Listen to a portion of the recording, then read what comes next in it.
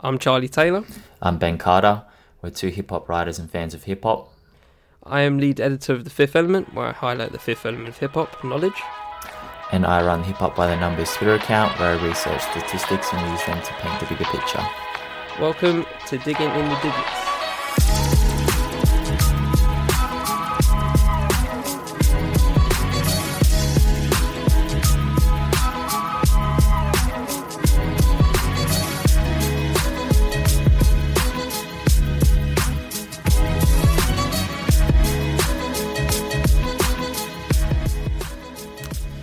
Good evening / morning, Ben. Yeah, good morning / evening, Charlie. How's it going? I am good. What have you been up to? What have you been listening to? I haven't been listening to a lot, actually. I've been listening to some older stuff, but I guess because no hip-hop came out last week. Anderson .Paak. Yeah, Anderson .Paak. I haven't heard it yet. Man. I haven't heard it yet. Sleep in. I haven't heard it yet. You know, I really liked Oxnard. Fully slept. And everyone's saying that this is like Oxnard wasn't good and this is great, so I need to jump in. Oh, who says Oxnard wasn't good? This is the thing. I Who's thought your it was people? great when it came Who's your out. people? At them. But At them for me. Apparently, this is man, Oxnard was. I mean, I thought it was great. Yeah, I mean, no, Oxnard was great. Let's get that out of the way. Oxnard was great, right? I think Ventura is I think of it as this. I find it a better album. Like, so if I had them both on vinyl, Ventura would be the one I'm listening to because it just blends together so well as a whole body of work. But my favourite songs are on Oxnard. So like, I have like 3 tracks off there on my regular rotation. So yeah, like I think Ventura is the better album, like from a body of work standpoint, from like start to finish and like vibe wise. But I think Oxnard has better tracks for me personally. So that's how I distinguish him. Well, I mean, we could segue straight into our topic with this because Oxnard got a 73 on Metacritic and a 78 user score, and yet the rhetoric I hear is that Really? it's not that great. So maybe. Wow, I didn't realize I was in the minority with this. I had it in my top 10, like personally, like I think I had it like number 6, but yeah, you know, it wasn't the best, but it's not Malibu, but I enjoyed it a lot. I didn't realize it was so lukewarm to most people. Yeah, I didn't realize that either. I mean, I'm looking at Malibu now and it got an 85 and an 86 user score. Yeah, So Malibu's just Malibu's a masterpiece. Maybe people thought that it just wasn't quite up to the standard of Malibu, so maybe it's just I think it's like the, you know, when an album's so great, like the next album just has that, you know, doesn't feel as good sometimes. Like I mean, so the topic today, as we segue, continuing on from that, is reviews and review scoring, and just a general, you know, critiquing from a user and from a professional critic perspective. So, referencing Malibu and Oxnard / Ventura, I can imagine why people wouldn't like Oxnard, you know, as much as Malibu, because I mean, personally, I put Malibu up there, but I don't let that. I mean, this is me personally. I don't let, you know, an album that was great, and we can reference another one by saying Kendrick Lamar's "To Pimp a Butterfly." Yeah. I don't let that shit on, you know, damn. You know what I'm saying? I don't let T-Pab's glory in all its best album of all time glory that I put it in, and then go, oh damn, peasantry album. You know what I mean? So I don't. That's not how I think about, you know, albums like that. You know, especially when they come, you know, after a great album. I think the hard thing is when you see someone at the absolute peak of their abilities, like we saw with Kendrick on Damn or Anderson .Paak on Malibu, and you know what they're capable of, and then they drop something that you feel is not their... You meant T-Pab, right? Their peak artistic creation. I mean, even Untitled, Unmastered was incredible, and then personally, I don't really even like Damn, which is... It's a great way to talk about review scores, because I mean that album has the highest review score of any number 1 hip hop album of all time, and that's equal with Damn. Equal with To Pimp a Butterfly. So, right, yeah, both equal, yeah. The narrative I've heard from fans is that Damn is really good, but it's Damn, just it's weak, not. yeah. It's not on Good Kid, Mad City and To Pimp a Butterfly level. Yet critics absolutely fawned over it, which I find really interesting. Yeah, yeah, there is a weird thing that, you know, there's always that bridge between, you know, regular average Joe and music critic. I find it very fascinating every time, you know, you just see a review from like a YouTube perspective. You know, obviously they're not, you know, professional. Well, you could say Andy Fantano is, but you know, it's interesting, you know, looking at someone that's, you know, listens to music for a living and writes about them or whatever, and they always have not always, but they sometimes have that different vibe towards things. I guess maybe it's I mean, we're getting into this later in terms of criteria, but I assume they have more criteria than the average person. You know, the average person is like, does it sound good? You know, you know what I mean? Just basic stuff like that. Yeah, and what I found really interesting, so here is some solid numbers, because I ran some numbers on the discography and the average review score for Kendrick, Kanye, Jay, Drake, Future, Cole, Logic, Big Sean, Nicki, and Eminem. And I compared the aggregate professional review score, which is done by Metacritic, where they weight different review outlets and kind of average all the review scores. And I compared that to the user review scores from the same albums. And what was really interesting about that was that Jay-Z dropped way down and Eminem jumped way up. So Kendrick is obviously way at the top. Like, his Metacritic score is 89.6 from 5 albums, because they included Untitled, Unmastered. And then his user score is 87. Kanye's 80.4 and then 81.8. So it's very similar. But if you look at Drake, professionals review him really well, and the fans don't seem to review him as well. So his professional score is 75.8, where his user score is 67.2. Future is similar. His professional score is 74.4. His user score is 66.5. Big Sean was another massive drop. His professional is 70. The user score is 63.4. And then Eminem went in the other direction. So his professional average is 67 out of 100. But his user score is 77.3 out of 100.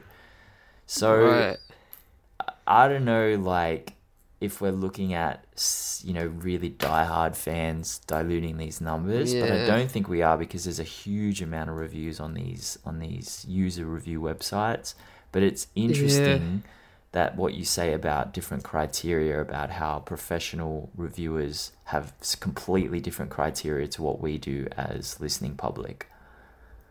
Yeah, I mean, yeah, there is. I think there is like a depth there, you know, for some people, but I think to be a, you know, proper music critic, I think you just have to have the integrity to give yourself a deeper criteria than most, just to separate yourself and to, I guess, validate yourself as a music critic. But yeah, these numbers are fascinating me, honestly. Like, I can't get over. I mean, I can't get over a lot of these, to be honest. But Big Sean, right? So here's my thing on Big Sean. I genuinely think he could be great. Right? Wow, okay. We're at odds on this, but continue. Wait. Let me finish. Sorry, continue. Let me finish. I genuinely think he could be great, but the stuff he has put out is so underwhelming. It really annoys me, because when Big Sean's good, he could be good. Like, there's one track I have in my regular rotation called On the Come Up. And it's on a Michael Made album, and it's so good. Like, it's so tight. It's just Big Sean at his best, right? And there's also one he dropped on SoundCloud for New Year's, which was very good as well. And, you know, he can have this introspective way about him, which is very endearing, and I really enjoy it. But then he, like, you know, when he originally started, you know, his mainstream career and had that in his most notable song was that song with Nicki Minaj, there. Oh God, Dance. It's just yes. That was a great time in our lives. Oh mate, that was very the high that quality. was the Lil Wayne influence. Like, man, he was going crazy. Oh boy, that was a dark time. It was rough. But yeah, and then like, I consider Dark Sky Paradise a very good album. I really enjoyed that album. And then came I Decided, which just sounded like a wave riding. Like he just sounded dead. He had no inflection at all. I was like, where have you gone, Sean? Where have you gone? But obviously he's back now recently. I actually was thinking about that. But yeah, just from scores, I was just like, yeah, that kind of makes sense. But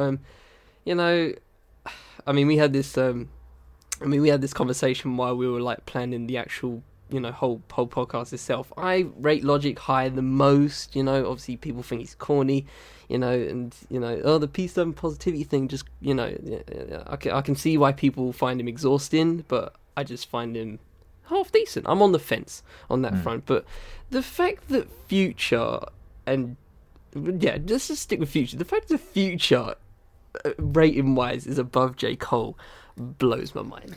Yeah, it blows my mind. It really does. Like, blew a lot of people's minds. I can't fathom. I really can't. I can't fathom it because I just don't see Future as anything. I just don't register him. I just don't register him. See, what I find interesting, because we have to look at why professionals are giving these review scores, and I think yes, because I've read a lot of reviews, and my whole backstory of how I got into doing statistical articles is based on reviews. I was working for a review website, and it was getting decent traction, but it wasn't getting major traction, and I thought a lot about it, and I just thought, why does anyone really care about my opinion? Because yeah, I have an opinion, and I've listened to a lot of hip-hop, but honestly, I'm not bringing anything really new to this situation. Yes. I'm just bringing my own biases and no new perspective. And the original goal with doing these statistical articles and statistical work was to build up some trust equity in a user base that was like, well, this guy kind of knows what he's talking about, and so we're going to actually, maybe be interested in his opinion, because I watched Anthony Fantano do it, and he was just delivering a really in-depth, musically knowledgeable look at albums and giving a new perspective, and that's how he built up his trust equity. So what I find really challenging about reading reviews is I have no idea who's writing the review. Like, I know the outlet, like Pitchfork, for example, but, they have so many different writers, and I'm like, what is your background? What bias are you bringing to this? What is the point of this review? And so looking at Cole and Future, I think a lot of people attribute Future's commercial success to the rise of mainstream trap music and how it's like so ubiquitous at the moment. And I think that really I think it's important when you're looking at the reviews of Future. It just seems like every project he drops, people are viewing it through that lens. Whereas J. Cole, I just don't think he's doing enough outside of his major fan base to progress the genre, or to do something different, or to take a risk, or to do something dazzling. And that's why he's dropped a little bit below. And personally, when I ran these specific numbers and I ran commercial numbers, it's honestly Drake, Future, and Nicki who have been the top three in terms of, and Kendrick, of course, who have been the top three in terms of commercial success. And then if you remove Nicki because her professional review score is 68 out of 100, you end up with Drake, Future, and Kendrick, which sounds crazy to people because Cole is the better MC, but I think Future's been more impactful, and I think that's why his review scores are higher. That's a very interesting point. First thing on, like, what you're talking about, professional, and why you stopped doing it. I find that, I completely relate to that, because when I started my site, I was just like, I'm not going to review music, honestly, because I don't feel qualified to, just straight up, because, at that point, I was just like, listening to music just to catch up, if anything, and just like to, just catch up and just find my niche in terms of like what I like and stuff like that. I was trying to find out my tastes, you know what I mean? And you know, I'm not going to.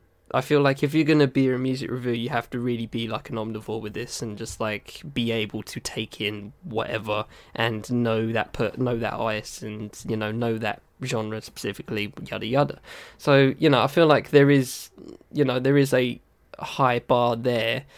We might not know what the bar says on it, what it says on the bar, but what's over it. But there is a high bar there, in terms of just what you should have as a music reviewer. But I do understand what you mean, like you know, when you just see a review and you know it may have someone's name on it, but you don't know them. You know what I mean? You've never heard of them. You know, I read some I sometimes read Guardian or Independent and you know a couple of other stuff, but you know I don't know people's names. You know, I just see a Guardian review and I'm just like, oh right, 2 stars, all right, 3 stars, yada yada. Yeah. You know, I just read it. I don't take in. There's no personality to it, and I think that's why YouTube reviewing has become such a thing now. You know, there are a lot of YouTube reviewers other than Fantano where it's just like, you know, they have their personality to it, and you know what they like and you know what they don't like, and obviously it's very endearing, and you trust them more. And we could talk about trust is a whole different story, but you know, it's just more acceptable and more just, you know, easier to take in. You're just like, okay, I see what this person's like, you know, he's this, he's that. All right, let's watch a couple more, you know, and maybe subscribe, yada yada. But yeah, I find that very interesting. What you're talking about, yeah. I just stopped. I just didn't bother reviewing music because I just don't feel like I can do that. And on the other point, you know, J. Cole not furthering the culture. That's a very interesting. That's a very interesting way of thinking about it, because you know, I wouldn't say culture. Let's say genre, not culture, because I think J. Cole does a lot for the culture, but I think in terms of the musical genre, yeah. That's fair. I you know what, I completely understand that. Yeah, I kind of agree with that, honestly, because yeah, I think that's my problem with KOD, to be honest. I'm just trying to go back to it now, because you know, I rated it, but I knew it wasn't going to be in my top 10 at all. Like, just straight off the bat, I was just like, yeah, it's alright. It's cool. It's you know, I'm more of an old J. Cole fan, and I think that's the reason, because even though he can talk about different things, and he has talked about different things over the years, you know, just KOD was obviously more mental health based, and you know, just meta, you know, just talking about what's going on in the industry and drugs and stuff like that. You know, it's just talking about what's going on, the current affairs. So, you know, what he's talking about and subject matter, I think, is great, but I don't think that's kind of the problem with what's going on now, where lyricism and what you say doesn't further the genre at all. It's obviously more about sound now. So if you have, you know, that's probably why I didn't rate KOD as much, because you know, there was a couple of trap beats there, and I was just like, yeah, it's alright, it's just a trap beat, you know what I mean? So in that fashion, I think the fact that sound and sonics are more you know, defining for a genre, and you can say that with back in the day as well, because boom bap is, you know, judged by the sound. Boom bap is a sound, you know what I mean, and that's why we call it the boom bap era. So you know, it's not anything different between eras, but the fact that lyricism can't carry that weight and obviously you know, further the genres, so to speak, is interesting, and it's even more prevalent obviously because trap is trap and hip hop's where it's at right now, and we don't need to get into that. But yeah, I do struggle with the fact that Future's really highly relevant. I really do, because I don't listen to Future at all, but I know he's highly relevant. I don't know why. I don't know how it happened, honestly. I mean, what I find really interesting, well, I do, but like, I don't like it. This is just an aside, but you know, the Future and Young Thug difference. I think Young Thug's his review scores are very similar to Future's, and yet Okay. he just doesn't do as well commercially, and that's a whole other conversation But about I feel like he's more labels appreciated. and Young Thug. Yeah, I feel like, when I probably don't look in the right places, but whenever I see a mention of Young Thug, it's more positive than Future. I mean, I think so. Like, let me just run up his Metacritic score quickly, because I think that I think a lot of people. I mean, he's very similar to Future. His average is 76, and Beautiful Thugger Girl's got an 84 out of 100, or Right. Portfolio out of 10. So, yeah, I think people put. Look, I had this conversation with a couple of people on Twitter, because that original tweet that listed these, kind of ranked these artists by their Metacritic score, obviously got a lot of engagement, because people were really confused as to how Eminem was at the exact bottom, right? He was 67, like he was miles below Drake, and people were talking about Young Thug, and I think it's just because he and Future, I mean, Kanye and Lil Wayne really popularized the auto-tune kind of trap beat 808 drum thing around 2008, but neither of them pursued it as aggressively as Future and Young Thug did. And I think Future was the first one. Future's more generic. I feel he makes very commercial, very generic music, but he just has propelled it hugely into the mainstream by just breaking down the wall that Kanye and Lil Wayne started to break down in 2008. And then Young Thug came in, and I think he started to diversify the way it was done. He would use different flows, different vocal cadences, different vocal techniques. And so I think that's why Young Thug is so well respected but doesn't sell as well, because he's trying to do something. He really is trying to advance the genre, and I'm not sure that he's trying to do it. I think he's just doing it by default, because that's the kind of artist he is. But I think that's why Young Thug is spoken of so highly. But what's really interesting about this conversation that we've just had for 5 minutes is that we're delivering our opinions, and this is why this realm of hip-hop is so hard to agree on anything, but it's also so great to have discourse on. And this is why people, I think, still care about review scores, because you think about it, like, why do people really care that much about, as you said, you read The Guardian, but you don't know who actually wrote the review. You don't know their personality. You feel no connection to them. But you read their words, and you take them on board, and then have an emotional reaction to them. Yeah, it's very robotic. Yeah, and I think it's, a lot of people are like, how are review scores still important in 2019 when some reviewers only listen to an album once? Like, everything is so quick now that you listen to an album once and you get your first listen review up, and then that's done. It's out there. Whereas in the past, publications would get advanced copies of an album a month before the album dropped, and then they put it in their magazine, which would come out a week before the album dropped, and that would build hype. So there was a lot more importance. There's actually a Jay-Z quote, I think it was on The Breakfast Club, where he was talking about the reviews of Magna Carta Holy Grail, and he said there were a couple of reviews that really upset him, because he's like, you put the review out a day after I released the album, and they were in big publications. I think one was in the New York Times, and he was just like, you couldn't possibly know anything about the album after one listen. And he was saying that back in the 90s, when he was submitting advanced copies to The Source, XXL, etc., he said they were important reviews. They could bump your first week numbers up, but now they're not really important, and yet we're still obsessed with them. I find that is interesting. How back in the day they were, monetarily linked. If you got a 5 mark review in Source, everybody's copying that.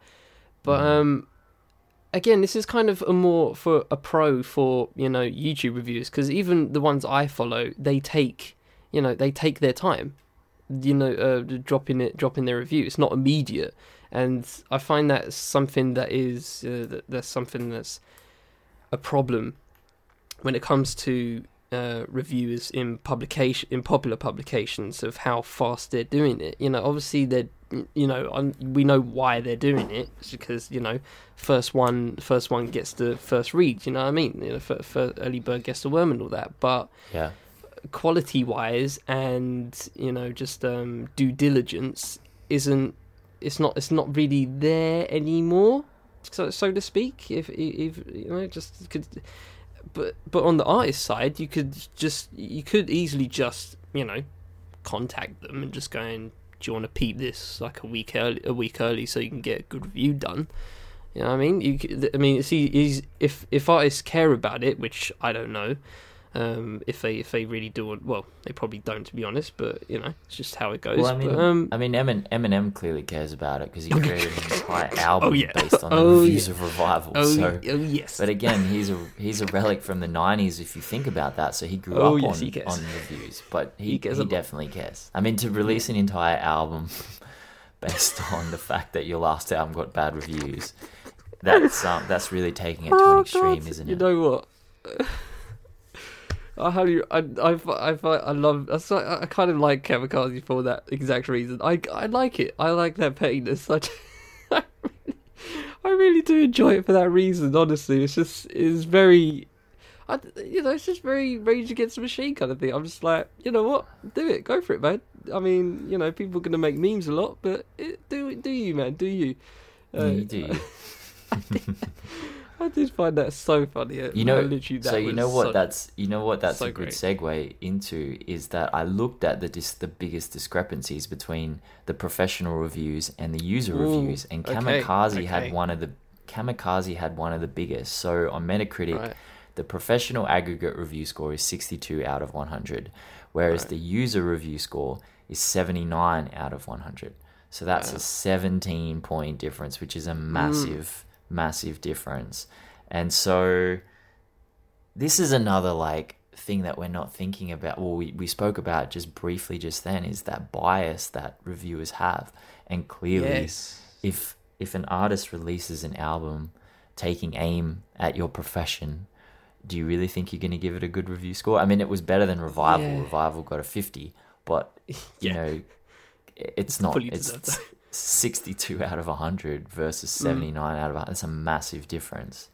Yeah, I think that is a genuine thing that I find a problem with, reviewing in general, where I don't think anybody can be fully objective, especially when it's an artist that is established. I think, just to contrast, I think if the reason why Kendrick's Damn was on par with To Pimp a Butterfly, even though most people would say To Pimp a Butterfly is better, the fact that he has this it's about resume, if anything. I think that there is a resume weighting towards people, music critics and reviewers, when they reviewing something.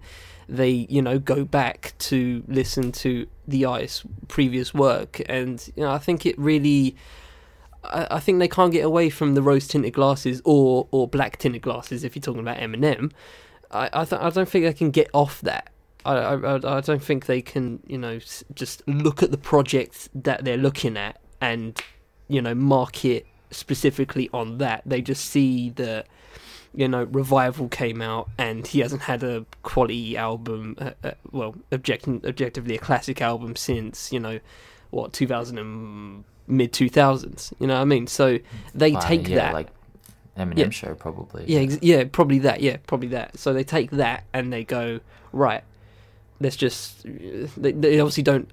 They don't consciously do this, but I feel like there is a subconscious bias that they give to some artists, whether it be positive or negative. That's obviously depending on the artist, but I feel like there's definitely a thing there where, and we do that too. Let's be real. I don't think it's just a critic thing. I think it is really just a general human thing where you go to a restaurant, you eat something, you get food poisoning.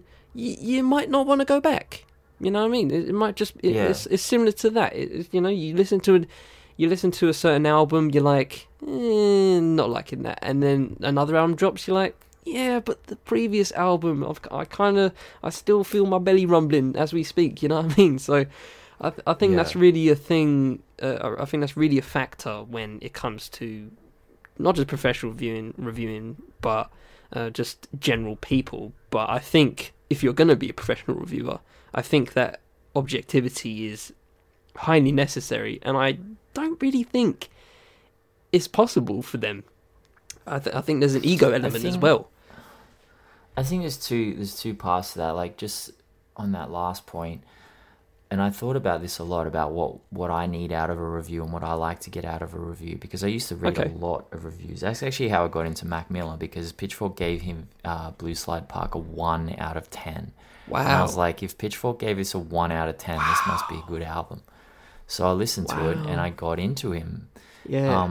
But the way, when I used to read these reviews from Pitchfork, they just weren't bringing, like, some of the writers were fantastic. Some of them really brought an angle I'd never thought of before, or they looked at the history behind an artist, or they drew parallels between an album and a previous album, or they found connections that, as an uninformed listener, I would never find. And I think Anthony Fantano does this really well when he reviews, is that he has such a wealth of knowledge about these artists that he's able to draw connections and bring the reader's attention, or the viewer's attention, to something that may deepen our experience of the album. And that's why I personally go to review, like to read reviews. And I think there's 3 reasons people go to reviews. The first is for that.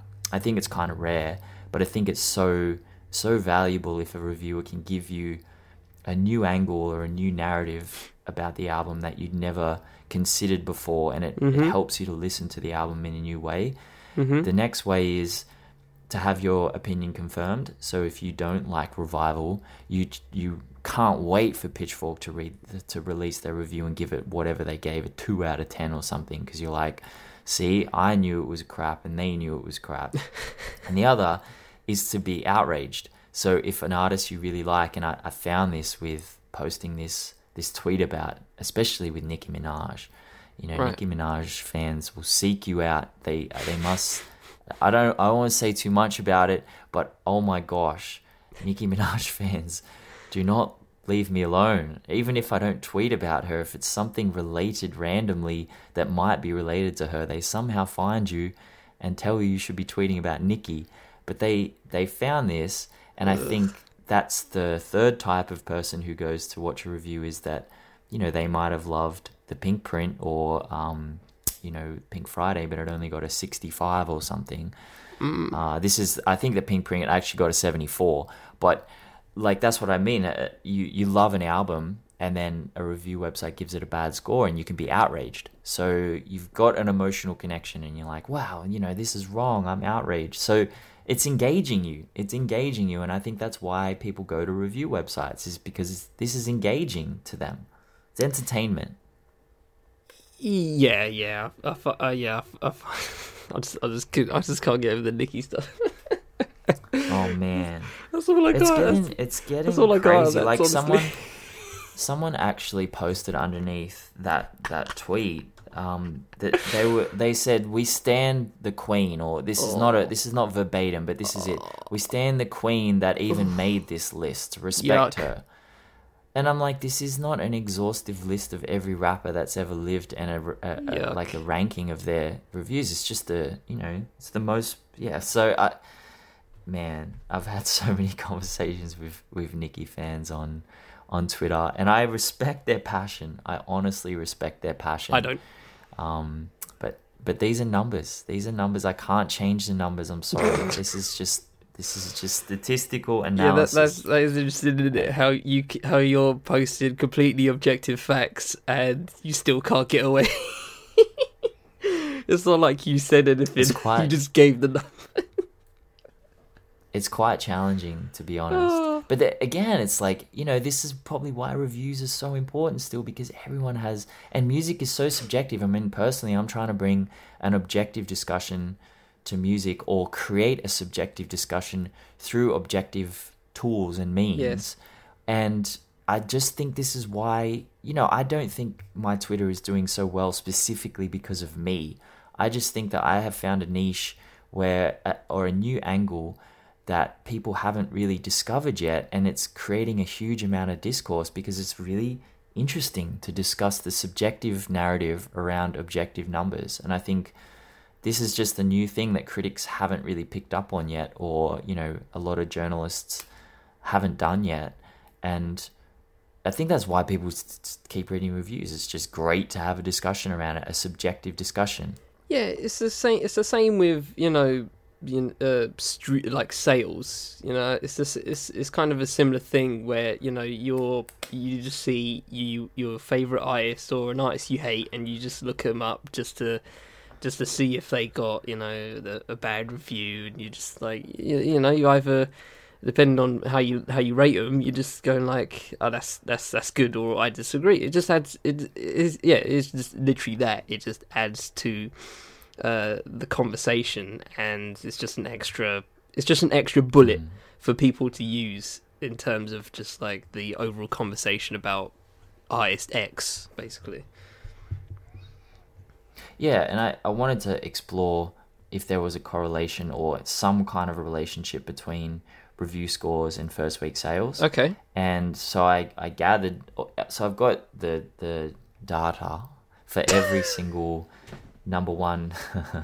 I thought I'd just slide that in there. Oh boy. For every single hip hop number one that's ever been released, that's ever gone up, every single hip hop album that's gone number one. And then I looked at all of their first week sales, and then try to find a correlation between the review score of that album and then its first week sales. And there is no correlation, like a tiny linear correlation, but you couldn't chalk it up. You couldn't say it's a causation.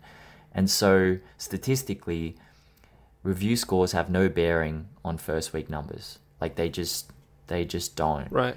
And they have a tiny little bearing in the 90s on how many weeks an album spent at number one, but after that, in the 2000 and 2010s, it has no bearing whatsoever. So I think it's completely aside from the how many people are actually listening and enjoying these albums. I think it's not influencing it by the numbers.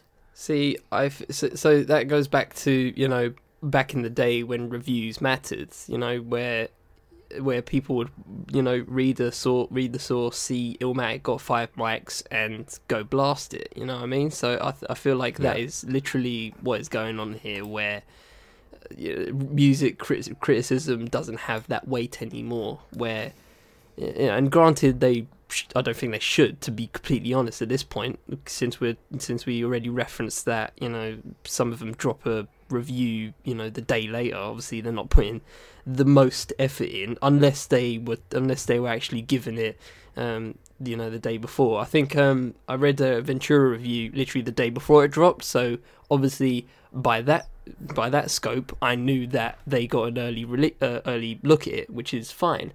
But the fact that you see that they drop it a day early and you're just like, that doesn't really correlate. You obviously didn't put as much time in as I think you should, and that's just me. But who knows if the average Joe thinks about that? But yeah, I'm kind of I'm very happy that objective stat is what it is.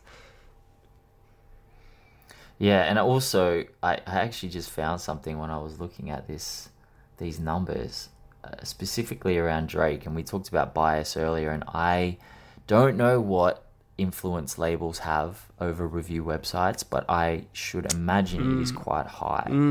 But if you look at Scorpion, like Metacritic gave it a 67 out of 100. It's not low enough. So aggregate review score. The users gave it 38 out of 100.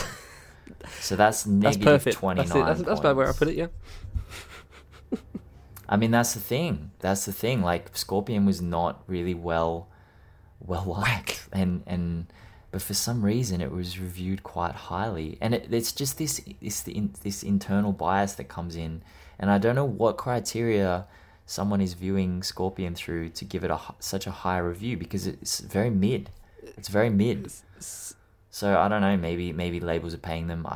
Look, that's all. Okay. That's all stuff I don't know about. Okay, so that's a conspiracy thing. Let's get the tinfoil hats off for a second there.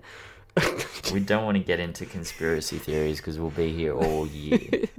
Pop the foil off for a moment. I do find that interesting that you're talking about Scorpion. Actually, I wonder if, you know, because I feel like the Pusha T beef that ensued beforehand, and obviously clearly from a recording perspective affected the process of that album and dramatically made it worse than it was originally.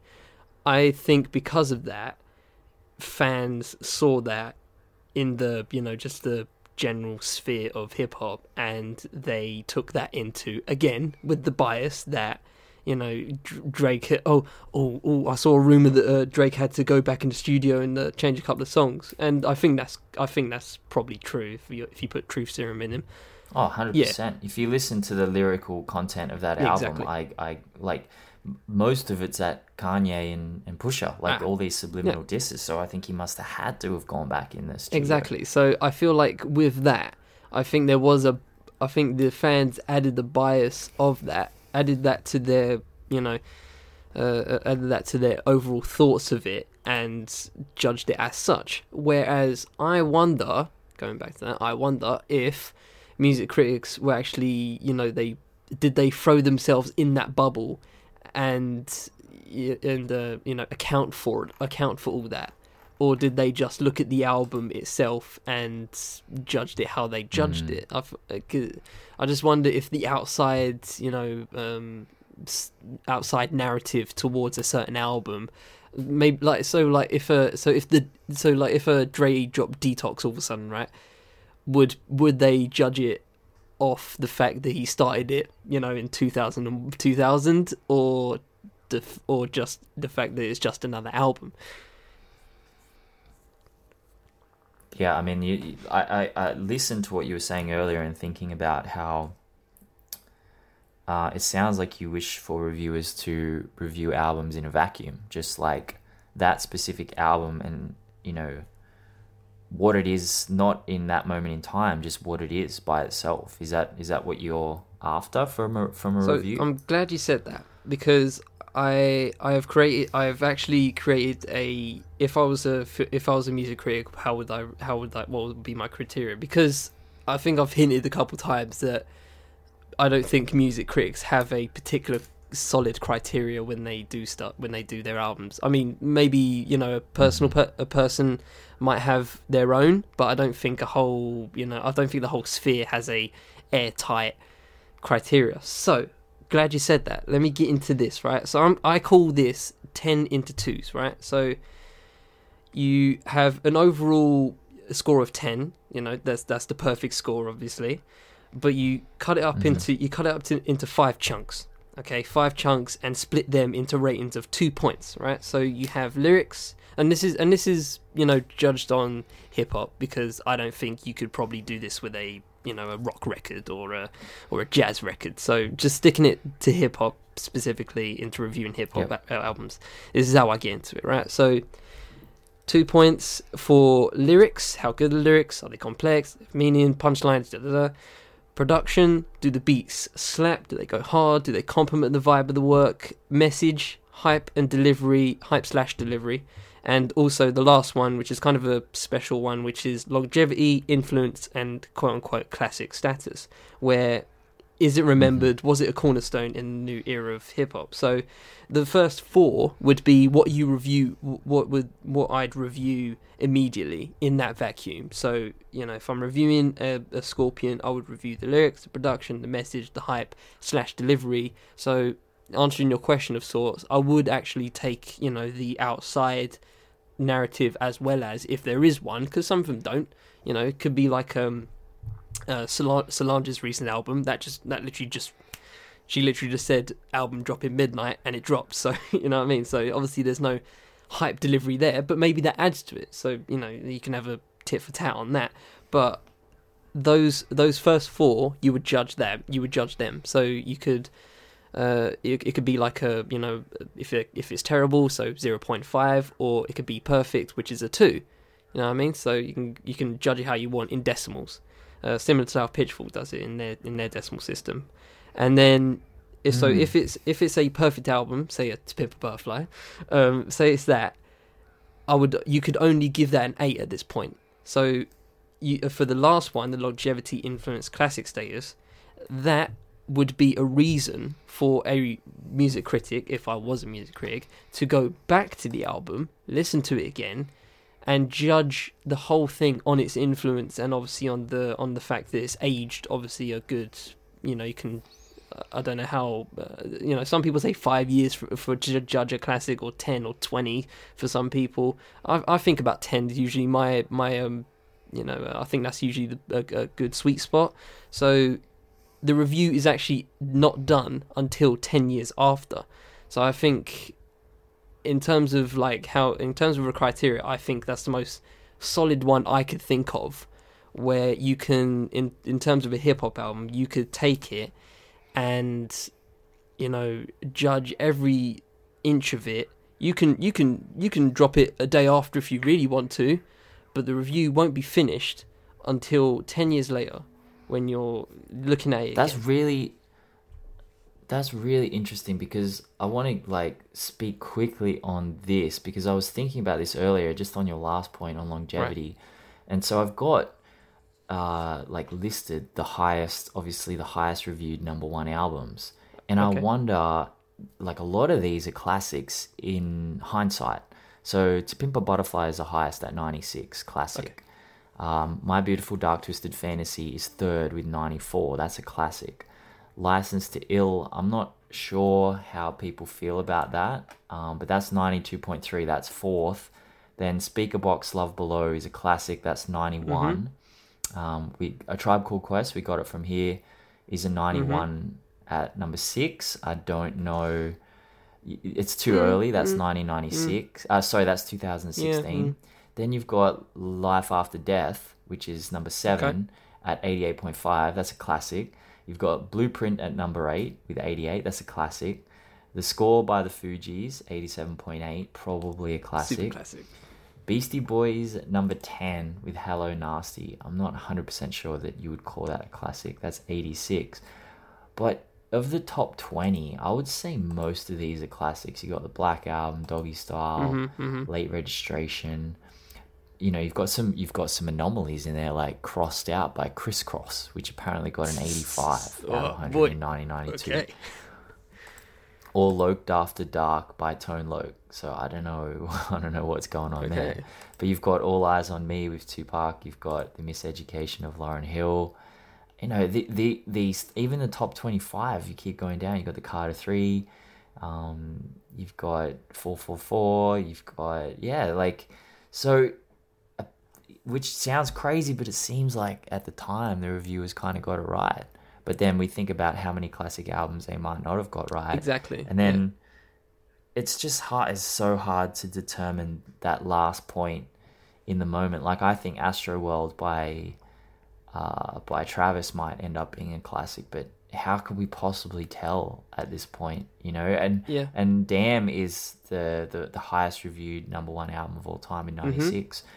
I don't know that it's going to be a classic, but we just have to wait and see. The way I used to review albums is I would listen obsessively to the back catalogue of an artist and then read up as much as I could about them before reviewing their work. So I'm the opposite of you. I never reviewed an album in a vacuum. Okay. I always reviewed it in the context of their discography, in the context of the genre, the environment.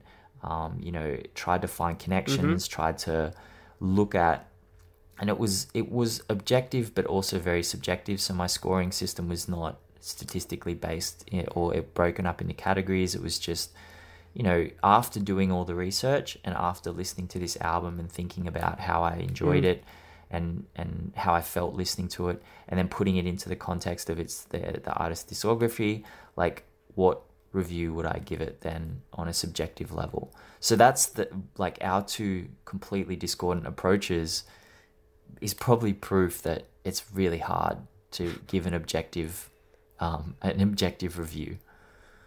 Okay. That's the fact that is, I think that's where we can just probably finish it, because literally that kind of just brings it back full circle, that this shit is, it can go several ways.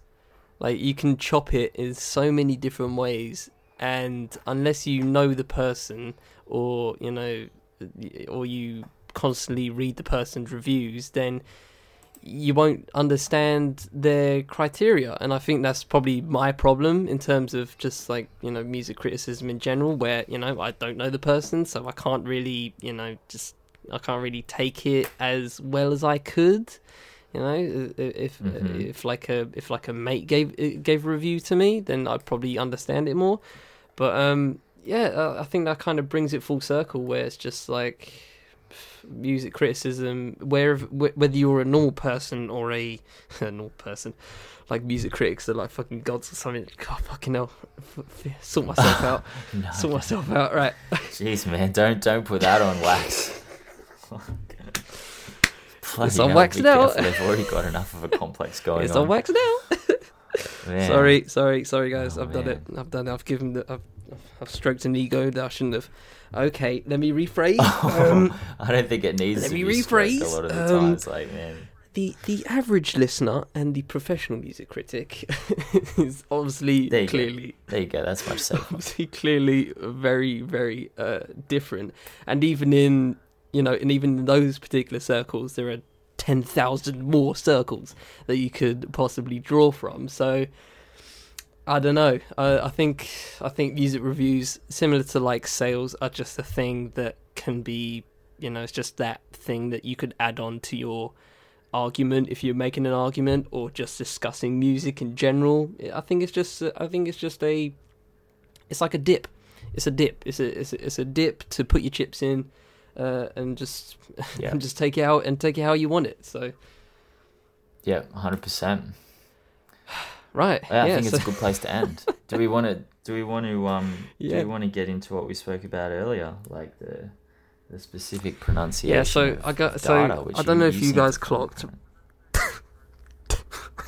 I don't know if you guys clocked. Look, this was a surprise to me, because I left you that voice message that was 4 minutes long about this podcast. I'm really excited, and all these great ideas that I had, and can we delay it for a day because I've got all this extra data to collect, and you're just like, I did not listen to any of that voice message. All I could pick up on was your pronunciation of data. I was like, whoa, man, my ideas must not be that interesting, or maybe you just really like pronunciation. I apologise. I did listen to. No, you don't have to apologise. I did listen to it. In all honesty, I did listen to it. But yes, if you guys did clock in the middle of this, your boy did say data, and I just he gave that to me several times in a voice message a couple of days before we recorded, and I could not stop laughing. I was just like, how did this come out of your mouth? It's so amazing. Like, data. The problem I have is that when I really like someone or respect someone, for some reason, I start to talk like them a little bit. And I think this comes, and this is a little bit personal, but I did date a very posh British girl in 2009. Okay. And she said data, and she said a lot of things that for some reason in 2019 I still speak with a specific posh inflection on certain words. That's amazing. And so it just gives me this really mishmashy accent. But man, I don't know. Maybe I think it just adds to the narrative, to be honest. You are a book of stories, and I can't wait to get into so much more. I can't wait. I can't wait for the next word that will be oddly pronounced. I can't wait. Oh man, there's a story behind everything. There's a story behind everything. I'm dirty, man. Wait till you get to 30. It's scary up here. It's real scary up here. You'll have just as many stories as I. I hope so. I'm a bloody writer. I hope I have a lot of stories I have nothing to write about. Yeah, absolutely. And that is what we're doing here, digging in the digits. We're going into the narratives. That's what we're doing. We're digging into the stories as well as the numbers. So on that note, we got to get the narrative behind the data. Exactly. Got to get the narrative behind the data. And on that note, data. Call it a day. We will call that a show. Nearly an hour this time. Nearly an hour. Don't get used to that, guys. Don't get used to that. But yeah, I'm glad we got a lot. We got a lot out of this one. Yeah, I think we did really well. I think this is a good one. Did really well. So I hope you guys have enjoyed this episode of Digging in the Digits. I am Charlie Taylor. Yeah, I'm Ben Carter. And we shall see you next week, I guess, for the next episode. All right. Take it easy, ladies and gentlemen. Peace.